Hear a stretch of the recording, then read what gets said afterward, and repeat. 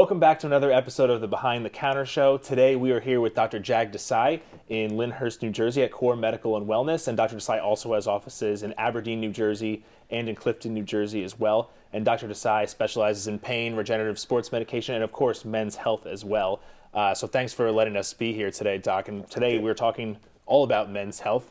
And John, the man, the myth, the legend, my father, John Belady, compounding pharmacist here as well. And we're talking about menopause specifically, which always I giggled at when we put that in there. But I think it's an important issue to discuss. Yeah, absolutely. I mean, as we were just talking about as well, it's I don't know what it is, but it seems like we don't talk about men and hormone health and getting older and that kind of stuff. And why do you think that is, Doctor, that it's less of a, or increasing now, but over time wasn't as talked about?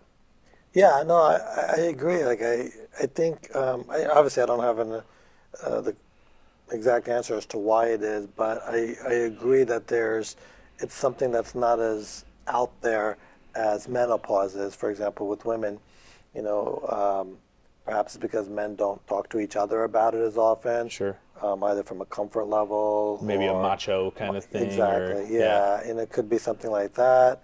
It could be that in general, men shy away from going to physicians and speaking to pharmacists and getting health information.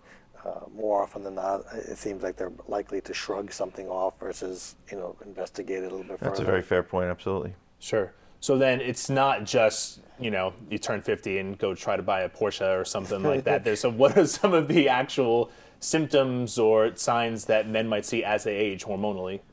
Sure. Well, and midlife crisis is certainly one of them, if not at the top.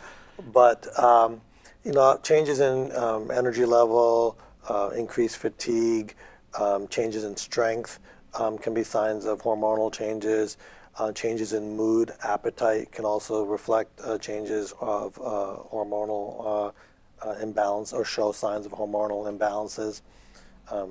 Aesthetic changes, if you notice more sagging of facial expressions, changes in hair, muscle tone, these can all play or show signs of hormonal changes. Gotcha. And I've heard you talk about this before too, and Doctor, when we've talked before as well, aging optimally is a thing, right? So obviously we're all aging, right? But we want to try to do so as functionally and healthily as possible. So what does that look like for men then in terms of aging optimally through some of these challenges? Yeah, absolutely. If you ask 100 guys, 99.9 out of 100 will say, yeah, I want to age gracefully. I want to keep doing what I want to do and enjoy the things that I enjoy. And I think that's the definition of aging gracefully is, continue to be able to participate in things that are important to you as an individual. And so that, that varies. It could be anywhere from continuing to play sports and participate in athletic activities. It can be continuing to be able to, participate in music, theater, art, some of those activities, or just showing up for work and making a living, and being able to provide for your family and yourself. Those are all parts of aging gracefully. So how then do you help your patients do that sort of stuff, or what do you recommend in that sense? So I think, for myself and in my practice, it's about maintaining health and wellness and maintaining function. So obviously, maintaining a good blood pressure, maintaining a good blood sugar level, making sure your thyroid and your other hormones are in balance and as optimal as possible. A lot of times, men don't talk about it, but they'll go through changes in their testosterone levels, just like women will go through changes in their estrogen and progesterone levels when they go through menopause. Sure. Right, that's exactly what we're talking about, the difference. Now, years ago, people would always talk about hormone replacement for women, and there has been hormone replacement for many, many years for women, but it's more recent times that they've come up with different types of gels. Pharmaceutical companies have come up with things because they do realize that men, as they're aging, are losing their testosterone and the levels are decreasing, and then that has a whole nother significant amount of implications, because then you're not able to age optimally because you have less energy. You're not able to have just do the things that you still want to be able to do. And it's not about overdoing it. Again, whenever we're talking about hormone replacement, whether it's for, we're talking and focusing on men's health here, but in general, you're only trying to get back to a normal level. You're looking at levels, and a doctor here will always take levels, blood levels, serum levels. Sometimes they also use saliva levels to measure things, and you want to make sure you get the person back up to a normal level. You have to be careful not to overdo it, but that's why you're coming to a specialist like Dr. Desai, who's focusing on those types of things. So let's talk about that a little bit. So when I hear testosterone therapy or replacement, I probably good branded on their part, but I usually think about Frank Thomas or some commercials like that.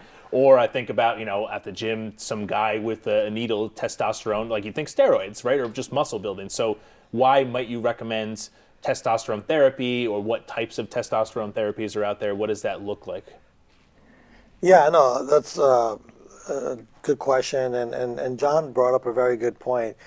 We're not trying to make incredible hulks out there. Right. That's important to understand. That's where you get the side effects, and people end up getting very sick, and you see all the different people in the stories you hear about athletes breaking down. So you don't want to go there. Absolutely. I'm glad you brought that up, because that's a very, very important aspect of aging gracefully and maintaining optimal hormone levels versus, being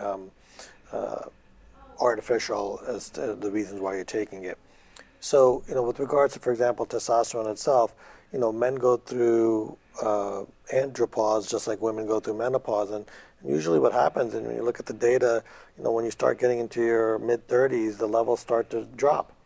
And as they drop, you'll start to see changes in your body. They can change. Those changes can vary from obviously energy and strength to the decreased ability to recover from injury. You'll feel more stiffness, your collagen, your elasticity will start to decrease. You'll have more scar tissue, more inflammation, and all these things will start to build up throughout the course of time, and that's essentially aging.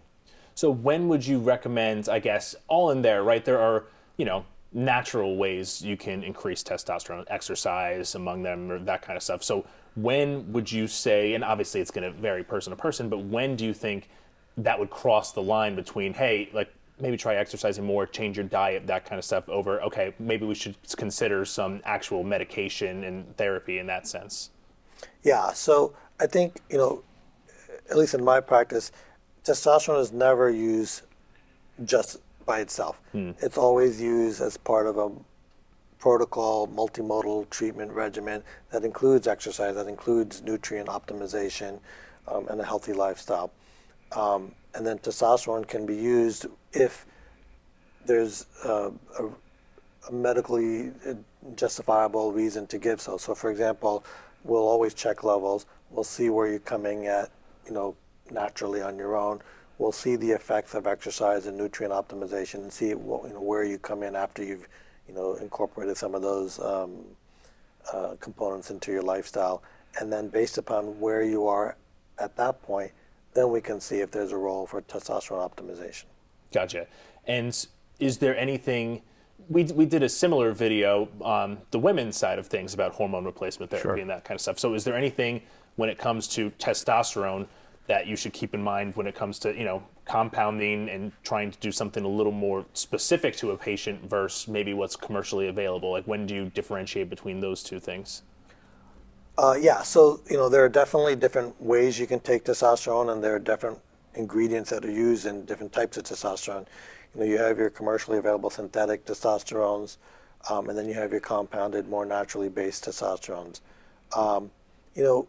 As to which one, is right for you individually varies on certain, factors. What's important to you lifestyle-wise, what your perhaps ethical and religious, views are on certain things. So it's hard to say you need one versus the other without understanding the whole picture. But that being said, I do feel there's a significant, benefit for some of the more natural compounded formulations. I think overall you see more optimal levels and less side effects in my overall experience. What are some of those side effects, like from your perspective, when patients you've seen, or even from making some of those things yourself for patients? What are those side effects that people should be aware of, or concerned with, or monitor? Obviously we talked about the Incredible Hulk thing. Like, is that if you're taking that, all of a sudden are you going to turn into that and have joint issues or that kind of stuff, or what are some of those things we should be aware of? Yeah, so typical side effects can be anything from superficial changes to your skin complexion, oiliness, dryness, versus thinning of hair or hair pattern changes. There can be mood changes. Sometimes people can get a little bit more aggressive if they take too much of it, or if they have more peaks and valleys in their regimen. So it depends upon the dosing and how often and how frequent you take it. And those are all things that either your healthcare provider or your pharmacist can help you with. And it's important to take it properly because you want to avoid some of those changes. Longer term, some of the things that you want to obviously monitor are your prostate size, your blood counts, because some of those things you want to just monitor and make sure they stay within the normal range. Because like John alluded to earlier, it's not about becoming, the Incredible Hulk. It's about being as optimal as possible for your age and for your quality of life. And I think that's the goal.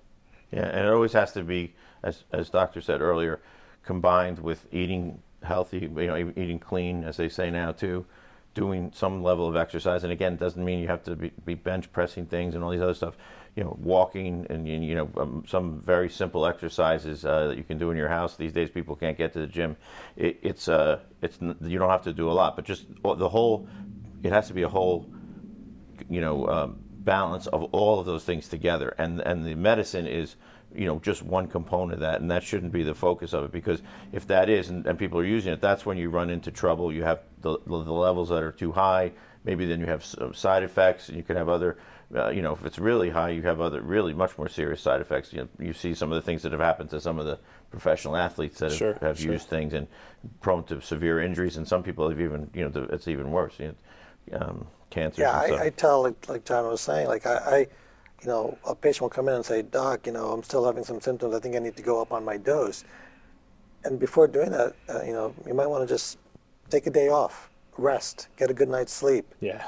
And get that. That's the truth. You're really right. Yeah, get that optimized before you, go up on your dose. It's not always about going up on your dose to see optimal function. Sure. And sleep too. I mean, people don't realize how much that actually can impact your hormone levels. Absolutely. And that kind of Oh yeah.